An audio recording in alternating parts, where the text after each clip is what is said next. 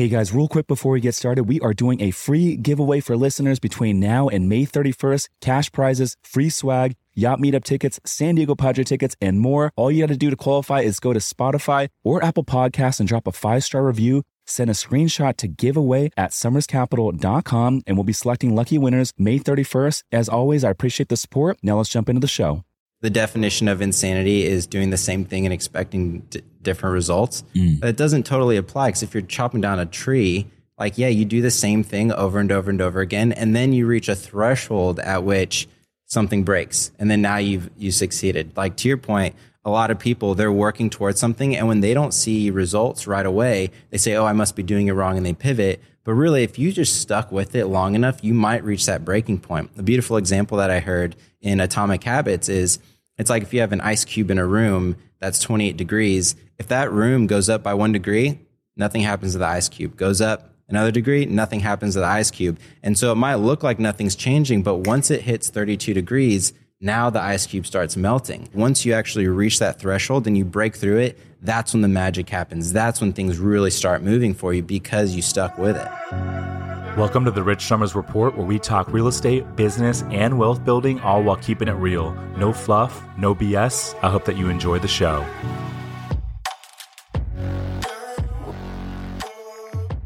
All right, so in today's show, we have a very special guest. We have Rich Summers. Rich Summers, within 4 years, went from $0 to $60 million worth of assets under management. Within 1 year, grew his social media following to over 125,000 followers. And within less than a year, grew his podcast to being top 1% on Apple Podcasts. So, Rich, thanks for coming on the show. Gideon, I appreciate you having me on, man. And dude, you got some fucking amazing hair, dude. It's like Elvis Presley style. Thank you so much. Did Jacqueline ever tell you that? No, she should more. It's impressive hair, man. Thank you so much. Yeah, I have a policy where my hair can't take more than 60 seconds to do. And if it does, then I have to go get it cut. So usually I'll chop it short and then grow it out until it becomes so unruly that it sucks up more than that 60 seconds. And I just chop it off again. So it doesn't always look the same, but it is what it is. And you got hell of a mustache. You got rid of the stash, though. What was the story behind that? I did get rid of the stash. It will definitely be back. So same thing with my hair. Every year or so, I'll grow out a mustache, especially if I'm like transitioning into a new phase of life. So once I was diving into real estate, I said, oh, it's time for the party stash to come out. So I shaved it. I wanted to stick with it because I was like, dude, this is such great like branding, right? Like it's so identifiable. It's such a great visual identifier on social media and things like that. But all good things must come to an end. Jax wasn't crazy about it, and the maintenance on it, it's definitely a temporary thing, but it'll be back. I love it, man. And you look good on the other side, man. Thank you. Yeah, so we're actually recording in Rich's studio. Thank you again for letting us shoot it here. And we just finished an episode of the Saturday edition of his podcast. Yep. We talked about the new 5% down Fannie program for multifamily. And I think it's a great opportunity for a lot of the folks out there, man. 100%. Yeah, super cool. And we'll dive into everything that's going on in the real estate space, which I'm super looking forward to. But so everybody has some context. Rich, would you mind sharing a brief story about how you got into the space? Yeah, man. So I grew up middle class. My mom was an immigrant from Taiwan.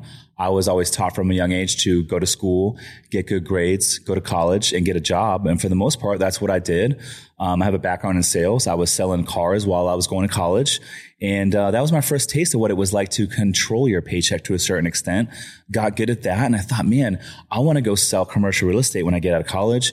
And I graduated in 2008. I interviewed with CB Richard Ellis and Grubb & Ellis, a couple commercial real estate brokerages. CBRE is still around. I don't think Grubb & Ellis is. And everything was coming down at that time. The real estate market was crashing, and they pulled these internship positions, and they told me, they said, hey, we love your hustle. We think you'd be great at it, but this is not the best time to get into the industry. So I found myself working on a car lot, wondering, what am I going to do with my life? And I stumbled across a job as an air traffic controller for the federal government. And I didn't know much about it, but they said, hey, if you can pass a drug test, we'll hire you off the street, no experience needed.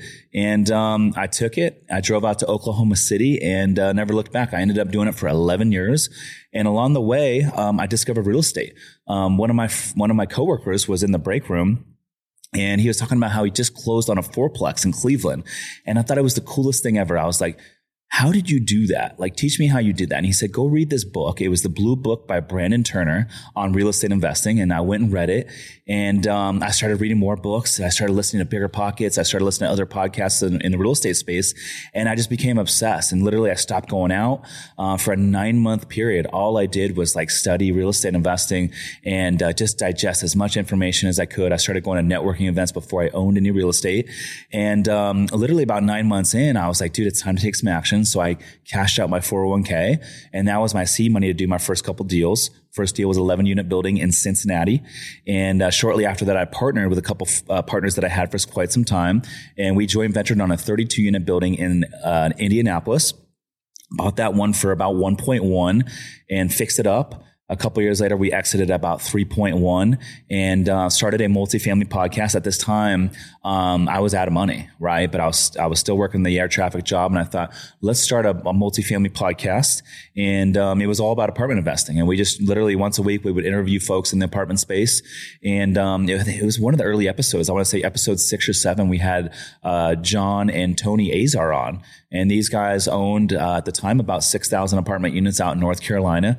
And we convinced them to basically like mentor us. And so we did like a mentorship thing with them. And they literally taught us everything, how to like underwrite deals, how to source deals, how to raise investor capital. And we ended up co-sponsoring a couple deals with them. The first one was the Arbors Townhomes, 150 unit townhome community in Greensboro, North Carolina. And then shortly after that, we did another one with them, 145 unit building, also out in Greensboro called Timber Creek Apartments.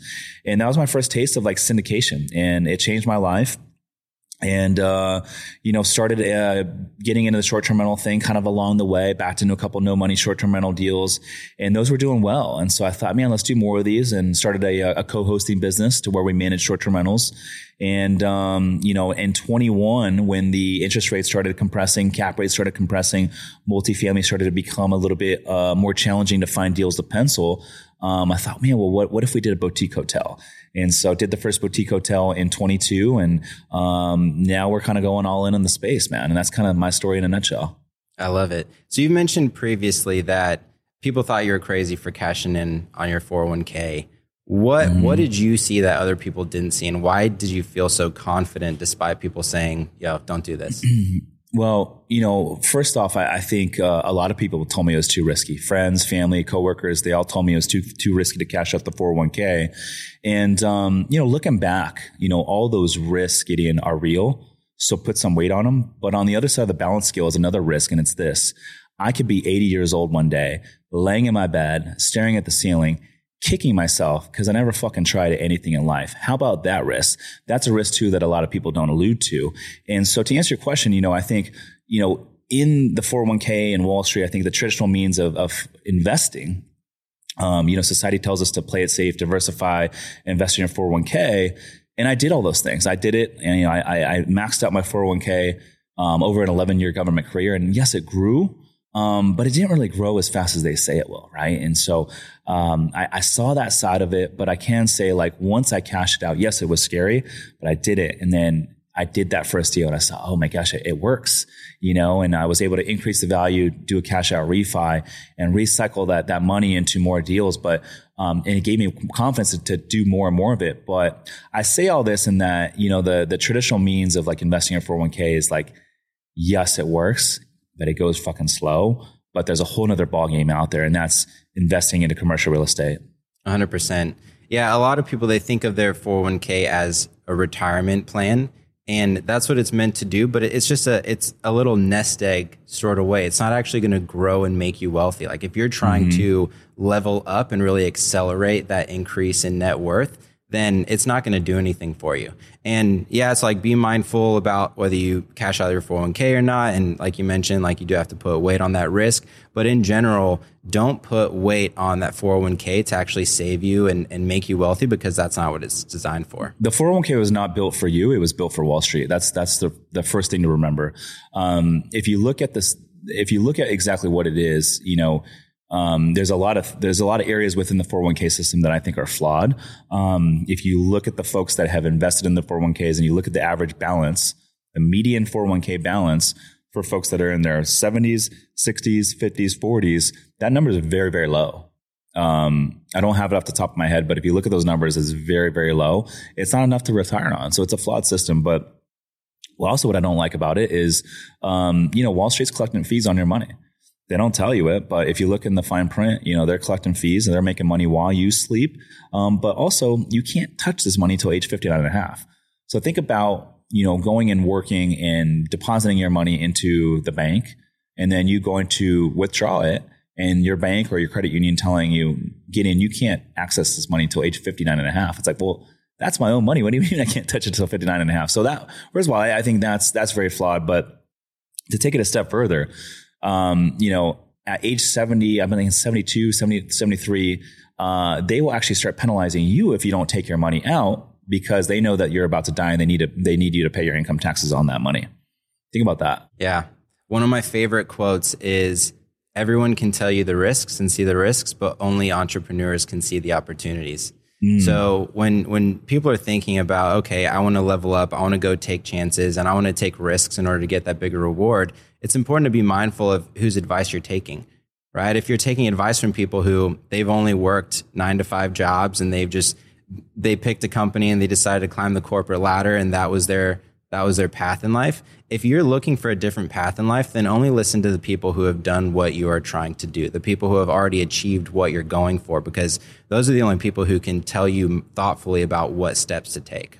That's so good, man. I know so many folks that try to get into real estate investing or they want to do something new. And then they end up getting talked out of it by family members who have never owned any real estate. And, I'm just lucky and glad that along my journey, I didn't listen to the folks that told me that it was too risky, and not to do it. And, luckily we have, now, we got podcasts, we got social media, you got YouTube, you got all these networking events, and we have masterminds. So you don't need to do it alone. And there's so many cool folks out there that have done what you're trying to do. So I always say, man, if you're new to something, whatever it is, go find someone that's done it successfully and go start hanging out with folks that have done it successfully. And that's what's ultimately going to be the confidence to do it. Because at the end of the day, let's just say hotel, for example, right? Our hotel mastermind, you go to your family members and say, hey, I'm going to take down a 10 or 15 unit boutique hotel. They're going to tell you it's too risky. But if you go hang out with folks in our mastermind, they're going to be like, yo, you're thinking too small. You got to do a bigger deal, and so it's two different perspectives there.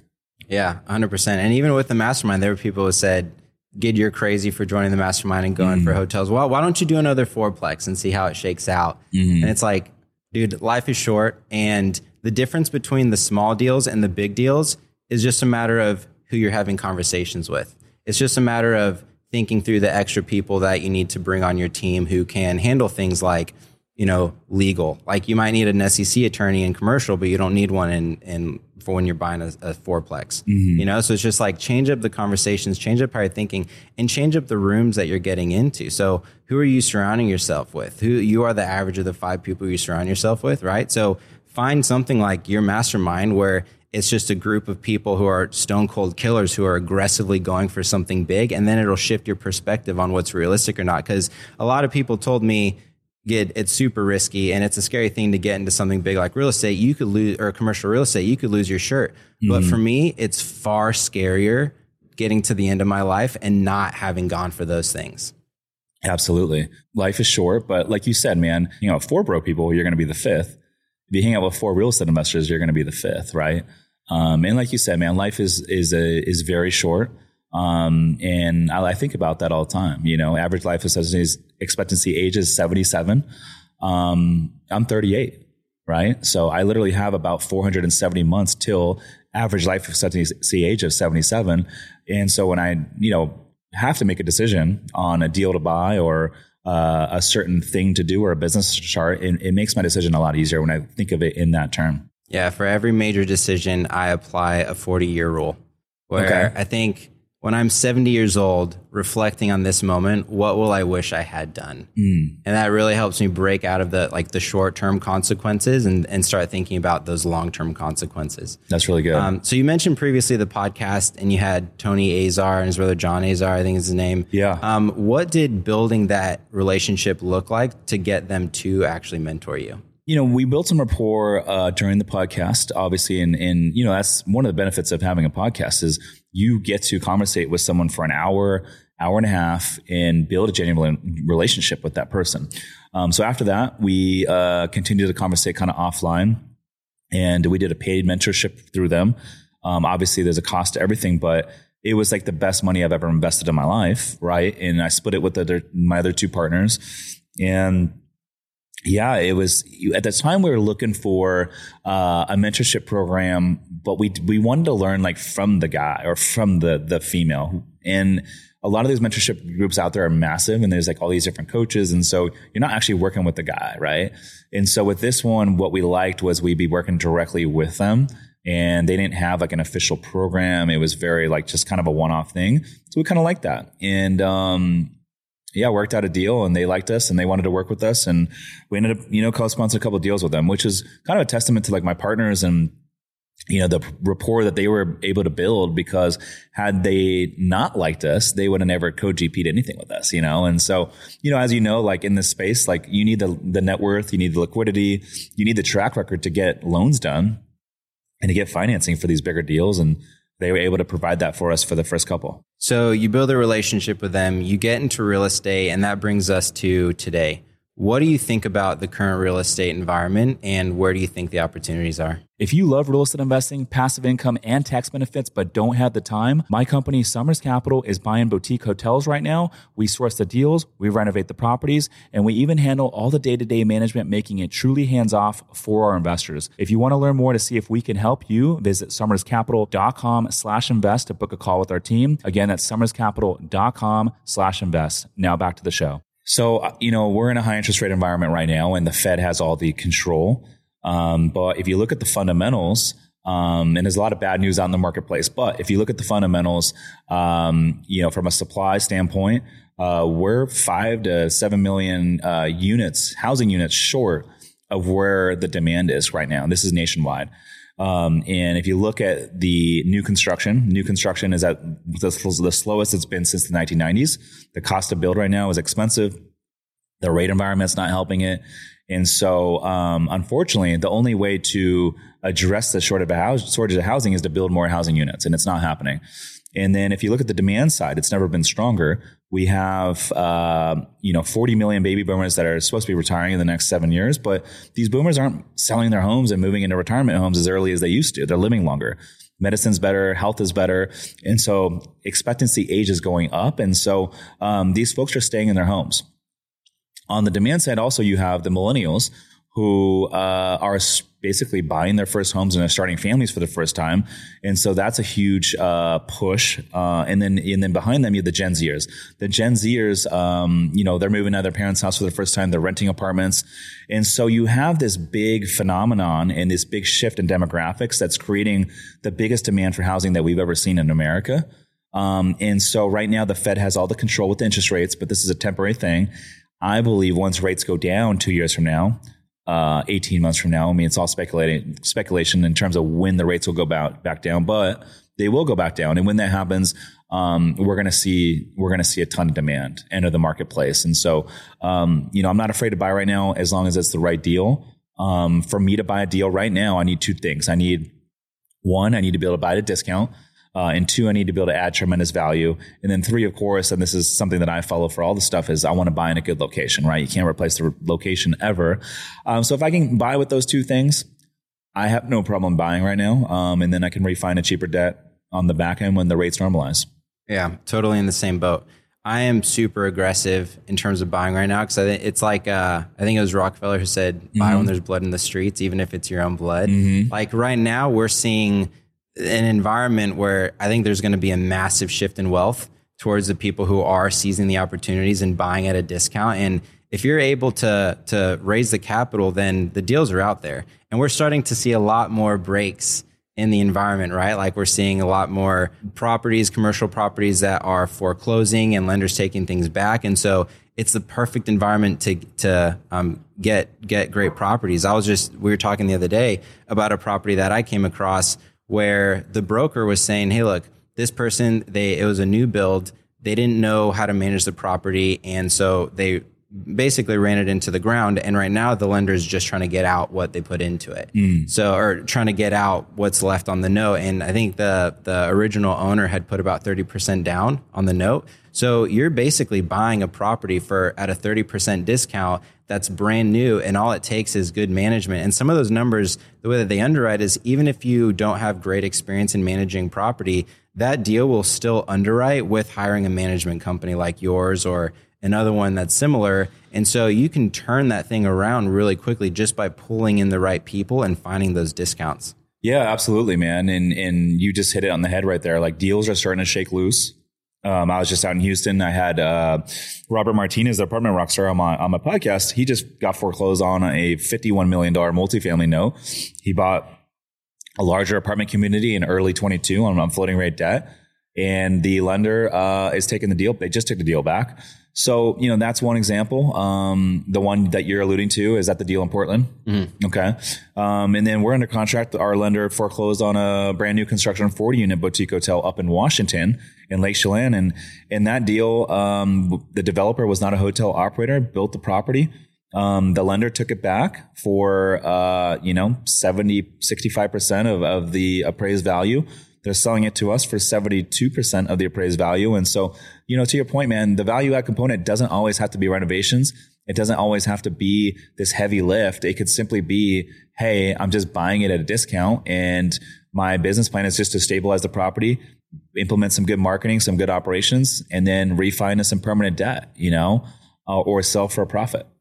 And like you mentioned before, there are 40 million baby boomers that are going to be retiring over the next 7 years or so. We're seeing a lot of opportunities. I'd say about 15 to 20% of the deals that we underwrite, we're seeing that it's either somebody's retiring or their spouse passed away and they don't want to manage the property anymore, or maybe kids inherited the property and they don't want anything to do with hotels, so they're just trying to cash out on it.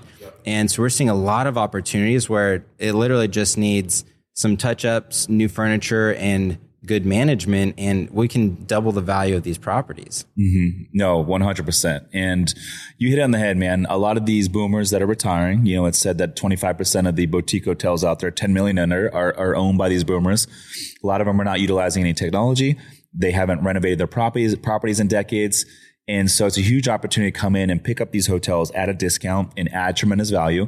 And it's not just the hotels, it's all these other small businesses out there that a lot of them are literally just going to dissolve because the kids don't want them. And there's so many businesses out there that, are performing, but they're not attractive to institutional capital. And if the kids don't want them, you got a problem. Where are they going to go? They're just going to be dissolved. So I think there's a massive opportunity over the next 7 years. It's going to be the greatest transfer of wealth in American history. It's about to go down. And, the time to learn how to buy businesses and invest into real estate, hotels, all that stuff, the time is now because the opportunity is happening. It is. I think it's also the perfect storm because right now we're seeing an economic environment that makes it a great opportunity to buy real estate or any small businesses really. But then there's also the added layer of, I think there's an extra opportunity for boutique hotels because boutique hotels are in this really great niche spot where they're bigger than what like the small fourplex investors would go for, but they're smaller than what the institutional investors would go for. So they're in this really great niche area where there's an opportunity to add tremendous value. Commercial assets are based on their net operating income and the cap rates of the market. And so you're able to increase the value drastically while at the same time not competing with super sophisticated investors. Mm-hmm. I mean, I'm having these guys and gals on my podcast and everyone's doing it. Grant Cardone, Ryan Pineda, Chris Crone, all these guys are doing it. And they're all going after these small businesses right now. And like you said, man, 40 million baby boomers are going to be retiring over the next 7 years. This is literally the biggest transfer of wealth in American history. The time is now. So for all those folks that are sitting on the sideline right now, waiting what they're going to do, they're going to wait for, the bad news to kind of settle out before they make a move. I think that's a huge mistake. You need to learn the game now and take advantage of this huge opportunity that's about to go down. 100%. You don't want to miss the wave. Mm-hmm. All right, these opportunities come and go, and so I think for anyone out there, it's like you got a decision to make. Like, are you going to sit on the sidelines and watch other people, or are you going to jump in and take action and change your life?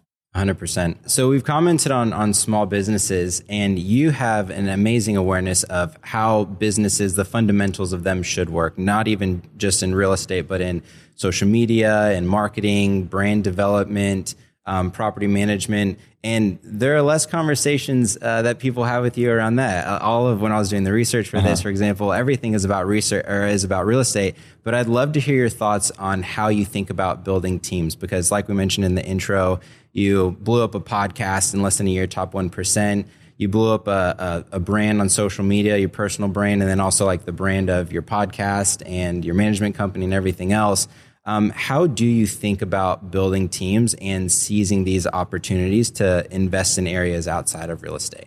I think team is everything. The bigger the thing you build, the bigger the team you need. And all these folks that I've had on the podcast that are ahead of where I'm at, they're doing bigger things than I'm doing. The number one thing that I'm learning from them is like, you need to delegate more in order to grow. And you need to, I think it's very important to figure out exactly what your highest and best use is, and also what you enjoy doing. Those are equally important, because, if your highest and best use is not what you enjoy doing, you're going to get burnt out. And so for me, my highest and best use really is, as I grow, I think it's the content, obviously, but, obviously being a visionary. I'm a visionary naturally. Like the ideas, I don't like to implement though.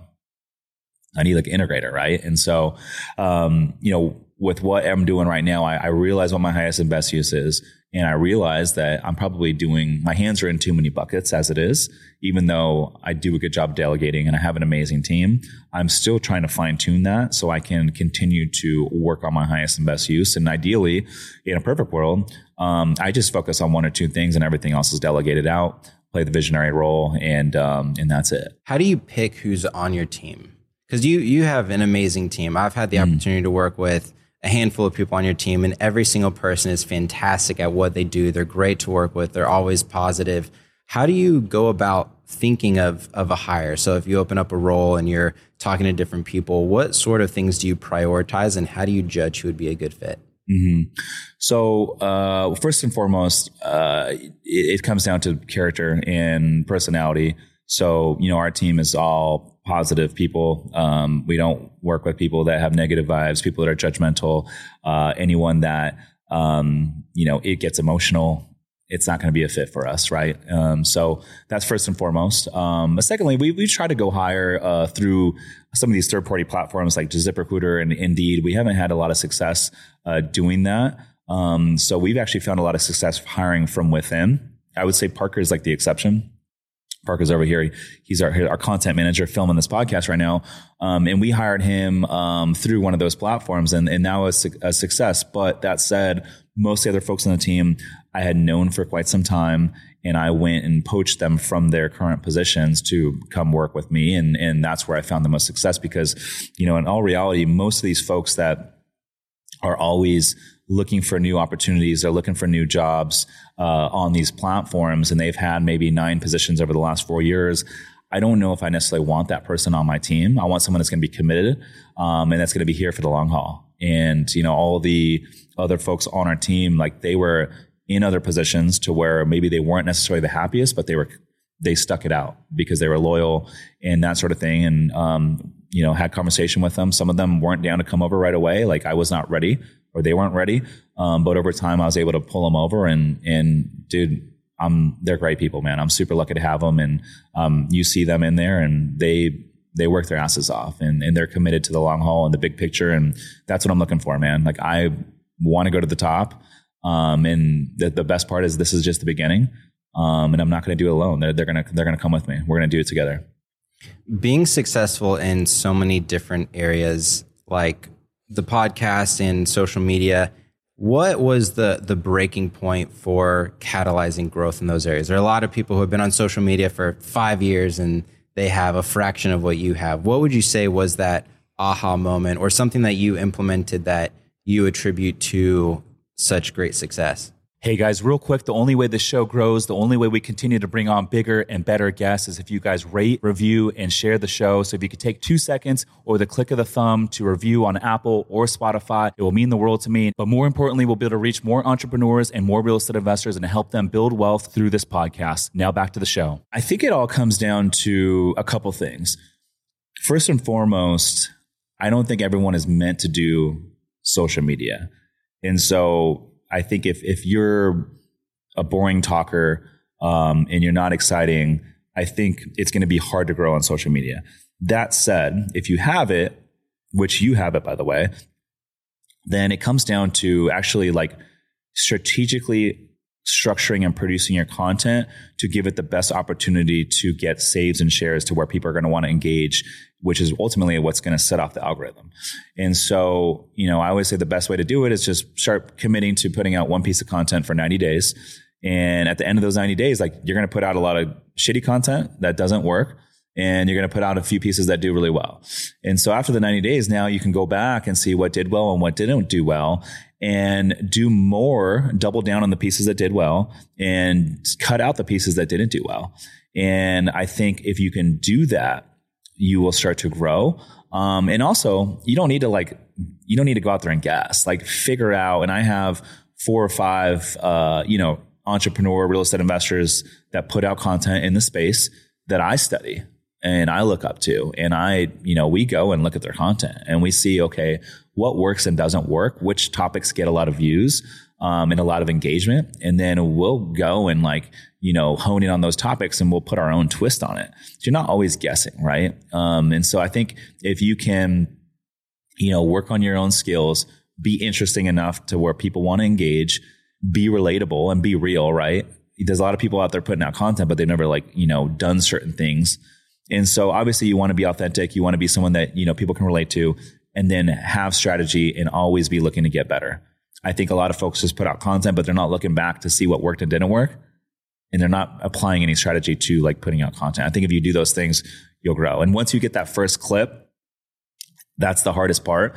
But once you get that first one to go viral and you get that first set of 3, 4, 5,000 followers, that's when you really start to grow. The number one mistake that you can make as a content creator is to buy your followers. I think I see it out there all the time, where folks buy all these followers, right? And you can tell because if you actually click on the reels, and you can see how many shares that they have. So if someone has let's say, 1 million followers and they're putting out these reels, and 1, there's not a lot of views, or 2, you can also buy views, right? But how you can tell is the number of shares. So if someone's got all this these likes, let's say 5,000 likes on a reel, but they got no shares, that's fake, right? And I think it's the worst thing that you could do as a content creator that's trying to build. I see it all the time because the way the algorithm works is when you put out a piece, it's going to put it out to 2% of your followers, and it's going to see how it does with that first 2%. And if they engage, then it will push it to the next group. And then if it does good with that group, it will push it out to more, and eventually it will go viral. And that's how you really start to grow, because it's going to put your stuff in front of new people.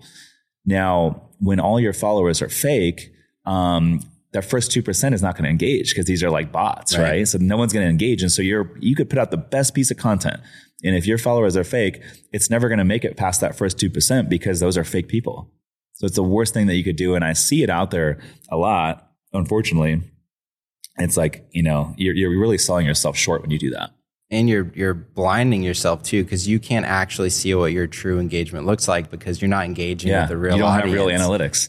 Yeah. It's all fake. Yeah. That was one of my favorite parts of beginning to push content out, was actually seeing the audience take shape. Mm-hmm. And you told me, right? Cause we were on the call and you're like, bro, you gotta get content out. And I was like, all right. So I started pushing content out, and you told me going into it, you're going to lose followers at first, but then it's all right, cause you're going to be gaining and losing.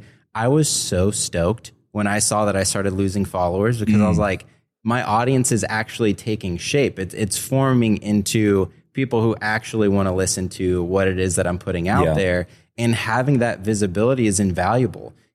Releasing content and then seeing that it's a total flop. All right, now I understand my audience a little bit better. Releasing something and it's on fire. All right, now I understand the audience and the algorithm and everything else a little bit better. So actually maintaining that visibility and getting that tight feedback loop of what your audience is actually looking for is so much more valuable than looking cool to somebody on the surface by saying, oh, look, I have 1 million followers, even though they're all fake. Yeah, 100%.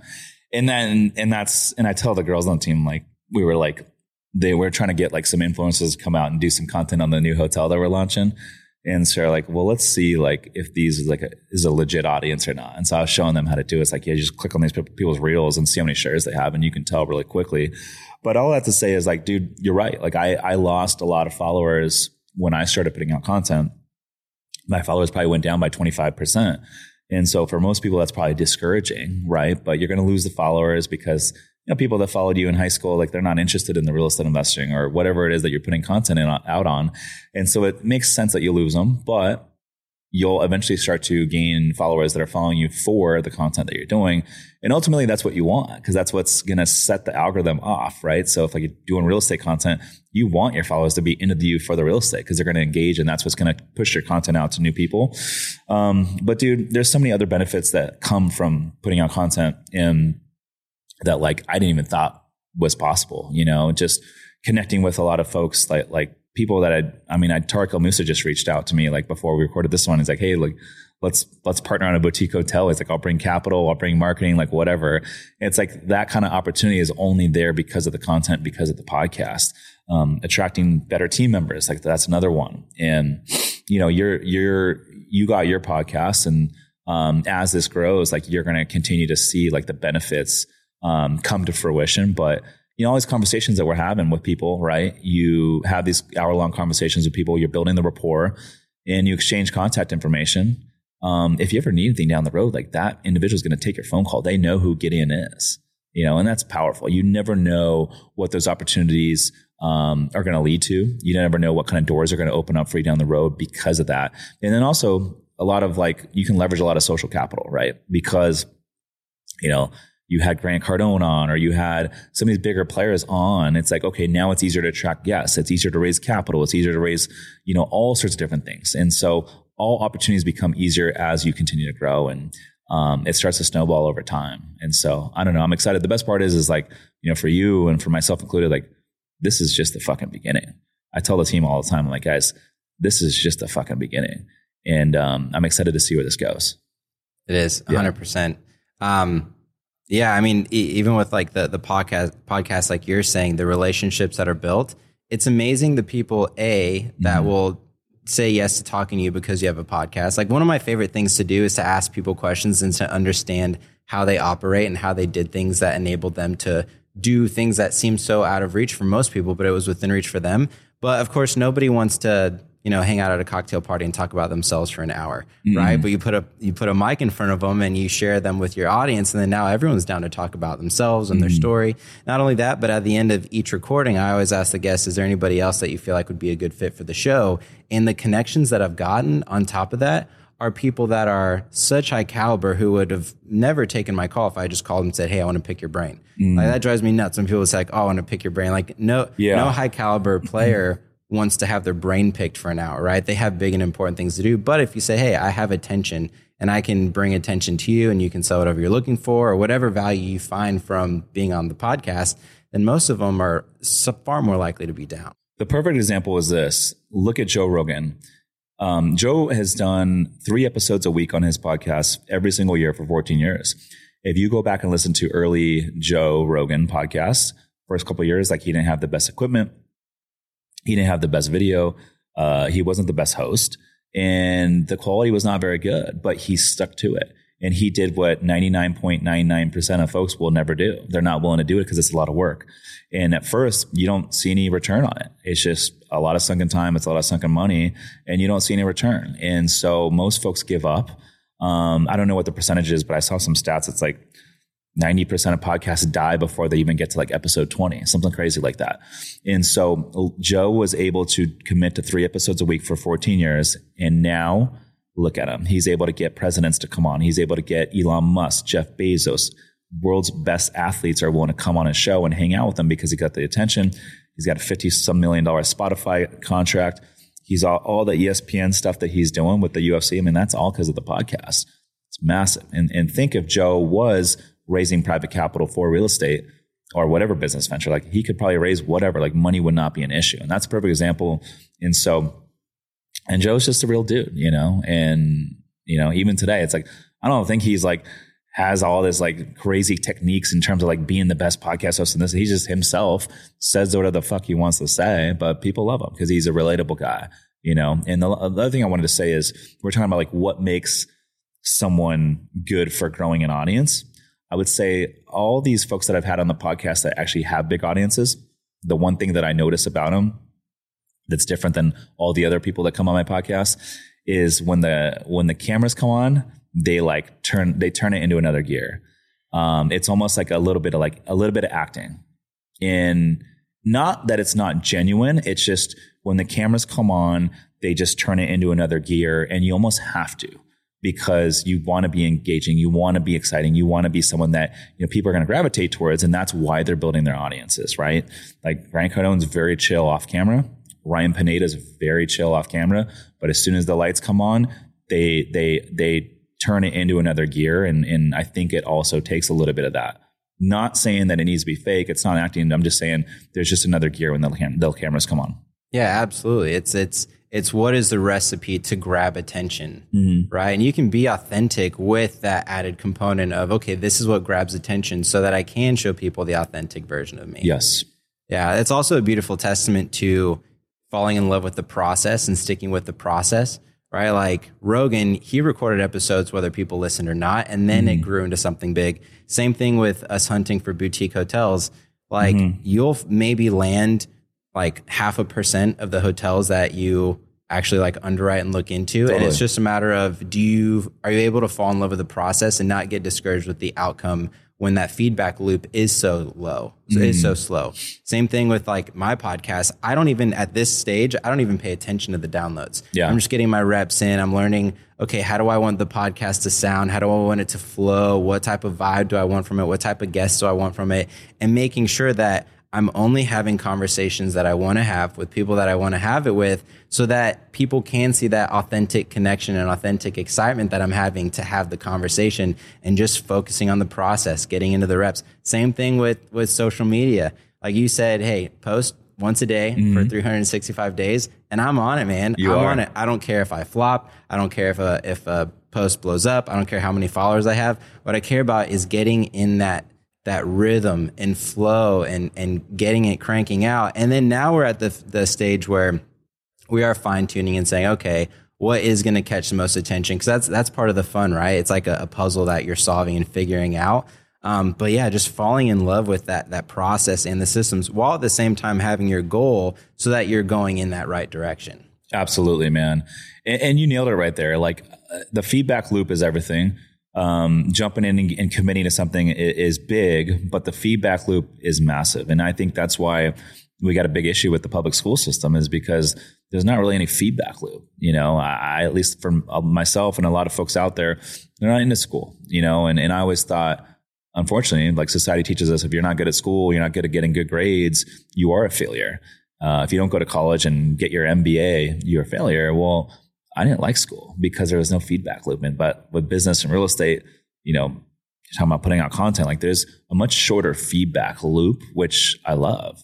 If we're going a certain direction within our business and it's not working, like we'll pivot so quick. Like we've made pivots this week within the business to where I'm like, oh, this wasn't working, but this is, let's go this direction. And so, I love business. I love real estate and entrepreneurship because the feedback loop is much, much shorter. And I think that's most folks in life. When the feedback loop is too long, it's 2, 3, 4, 5 years. There's really nothing to go off of. And I think that's why you see so many folks in America that try something new and they don't see any success for 2 or 3 months. And then they pivot to something else and they go this direction for 2 to 3 months. And then they pivot to the new thing. And it's like it's like, what do they call it? They call it the shiny object syndrome. And the shiny object syndrome is when, you're always chasing that new bright, shiny thing. And after 2, 3 months, when it gets boring and you realize it's not easy, they go chase the next shiny object. And then 3 months later, they go chase the next one. And you actually never allow yourself to get good at one thing because you're just always chasing that new thing. And I think that's another, part of being successful, actually like reaching some sort of place of success, is to actually do something long enough to where you actually get some progress. I think with everything that we have today, whether it's, technology and social media and a podcast and all these mastermind groups, you can literally learn anything you want in a relatively short amount of time if you just stick to it for longer than 2 months, right? If you can stick through something, through the parts where it gets boring, through the parts to where it's not exciting anymore, and get out to the other end, it might take you 6, 9, 12 months, but I guarantee you, once you close on that first boutique hotel, like that's going to change your life. Or once you reach a little success within that new business model, it's going to fucking change your life. I think a lot of people see these folks like, the Grant Cardones of the world and all these other successful people, Elon Musk, where they have, 15 streams of income. Well, it's like they didn't get to where they are with 15 streams of income from day one. They got good at one thing. And then once they made their success and had all this money, then they started diversifying into other things. Then they started investing into other asset classes. But they didn't have 15 streams of income from day one. Otherwise, you're never going to get to where they are. You know what I mean? Yeah. One of my least favorite or most frequently misused quotes is the definition of insanity is doing the same thing and expecting different results. But it doesn't totally apply, because if you're chopping down a tree, like, yeah, you do the same thing over and over and over again, and then you reach a threshold at which something breaks, and then now you succeeded. Like, to your point, a lot of people, they're working towards something, and when they don't see results right away, they say, oh, I must be doing it wrong, and they pivot. But really, if you just stuck with it long enough, you might reach that breaking point. A beautiful example that I heard in Atomic Habits is, it's like if you have an ice cube in a room that's 28 degrees, if that room goes up by 1 degree, nothing happens to the ice cube. Goes up another degree, nothing happens to the ice cube. And so it might look like nothing's changing, but once it hits 32 degrees, now the ice cube starts melting. And so it takes time and momentum to build up in a lot of areas of life, that once you actually reach that threshold and you break through it, that's when the magic happens. That's when things really start moving for you, because you stuck with it. That's so good. I love that analogy. And I think a lot of folks would see a lot more success in life if they just stuck to something for long enough. Warren Buffett says, some of the best Wall Street investors in the stock market are the ones that literally they buy stocks and they forget they even have them, because they're not moving it in and out of the market. They're not getting bored, and they just let it ride. And sometimes you just stick to one thing for long enough, you're going to do well over the long term. So with everything that you have going on, how do you manage your time to make sure that you're able to give everything the attention that it needs without dropping the ball anywhere? Dude, I'm still trying to learn that as we go. That's something that's been a challenge for me. Time management is huge, and I think prioritizing certain things is big. We use EOS. If you've read the book Traction by Gino Wickman, we use EOS here at Summers Capital, and that's been huge in terms of like staying organized and staying on top of things that need to get done. So basically, we do what's called a level 10 meeting every Monday, and everyone on the team has their own KPIs, including myself. Even Parker has his own KPIs, and we measure those every single week. And literally everything within the business we measure, and so it's a good way to know, like, hey, if you're hitting your KPIs, the future of the business is going to grow. But if we're not hitting our KPIs, like, we're not going to be growing. And so it's a good indicator to see kind of what the next week's going to look like, or maybe the next month. So that's good. And then obviously if there's any issues, obviously it's great when things are working smoothly, but with all businesses, there's going to be issues. And so we welcome everyone on the team to talk about them. And, if something's an issue, we'll discuss it. Communication is huge. And so, we'll work through the issues. We'll come up with solutions. And, we'll help each other get through a lot of the stuff that maybe isn't going as smoothly, as we'd hope for it to be. And sometimes, maybe there's an issue. And it's like, hey, maybe the solution is, maybe we just don't need to do that anymore. Maybe that's the solution, right? And so you just never know what the solution is. But, in terms of the time management, man, it's something that I'm learning how to do as I grow. I feel like saying no to a lot of opportunities is something that I've learned. And so I say no to like 90% of stuff that like comes my way now. I would say time blocking, like if it's not in my calendar, I don't do it. And I would say from like a weekly schedule standpoint, for me, I like to front load all the meetings in the front of the week. So Mondays are typically a lot of meetings. Tuesdays and Thursdays, we do our mastermind stuff. In the mornings, I have more meetings typically on Tuesdays. Wednesdays typically reserved for content.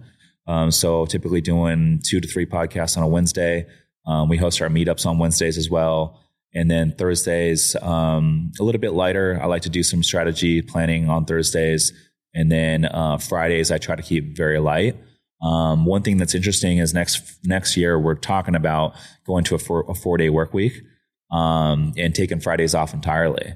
And so I think that with the shorter work week, we can actually be more productive overall and have an extra day to the weekend. So we'll see. I've told the team about it. They're all super excited about it. So we're going to figure out between now and the end of the year if that's something that we're going to move forward on. But I'm kind of leaning towards that direction. And what I think enables so much of that, something that I value highly, I've seen you value highly, and a lot of other peak performers, is your time. Like, you understand that time is our most precious commodity, and you're very protective of your time, even to the point where you have a story where you took a girl out on a date and then you're like, hey, or why don't you go ahead and tell the story? Yeah. So I'm very direct, right? And as I get older, I've learned that like being direct is huge. And so there's been a couple incidents where I wouldn't call it an incident. There's been a couple opportunities to where I've gone on some first dates and, I wasn't feeling the vibe for whatever reason. And instead of going through with the date, I decided to call it short after, a drink and ended up basically just saying, hey, I appreciate you coming out. I don't think that we should continue the date. What are the chances I could call you right home? And yeah, it sounds very direct, and it is. But both of those examples actually led to a couple of the girls now on the team, and so in both of those examples, I ended up calling the date short.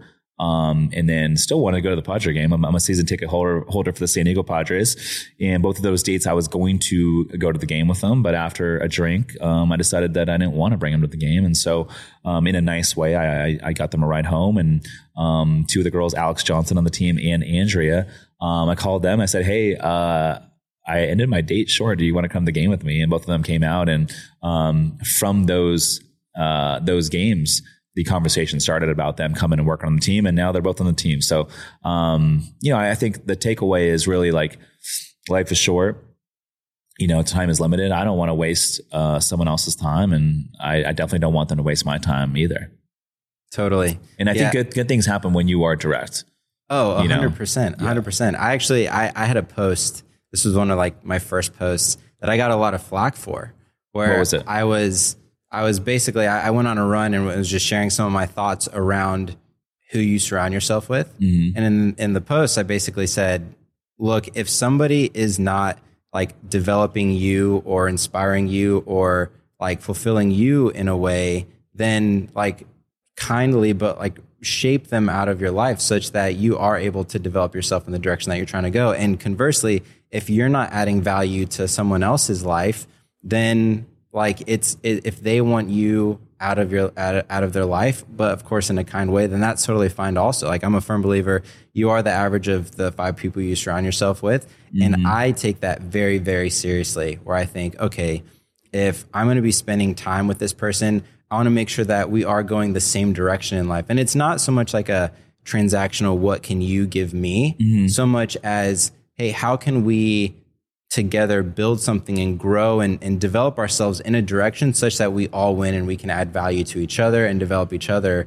in a great way. And so I posted it out. I think a lot of people, they maybe like misunderstood me because I wasn't necessarily saying like cut people out who don't serve you, right? Because again, like I don't see it as a transaction, but I do very much see it as if you're hanging out with somebody, they are making up you.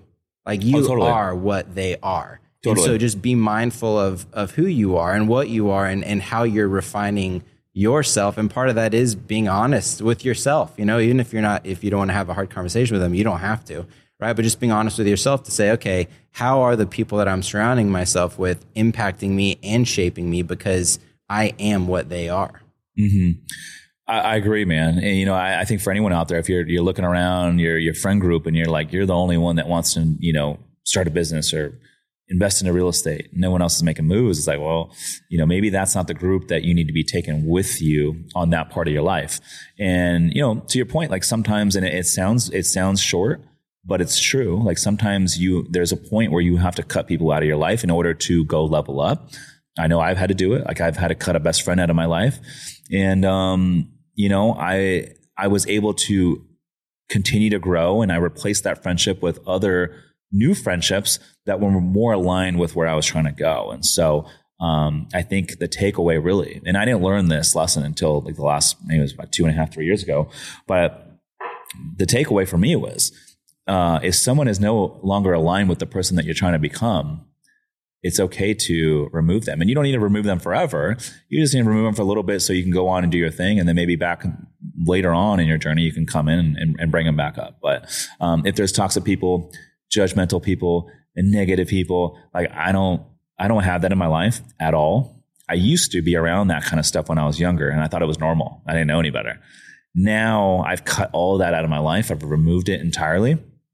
And so literally like, because I'm only around positivity now and like inspirational people that are trying to lift each other up, the second I meet someone that like gives me just one little hint of like negativity or being judgmental, I recognize it right away. And I fucking like, I can't do it. Like I can't do it.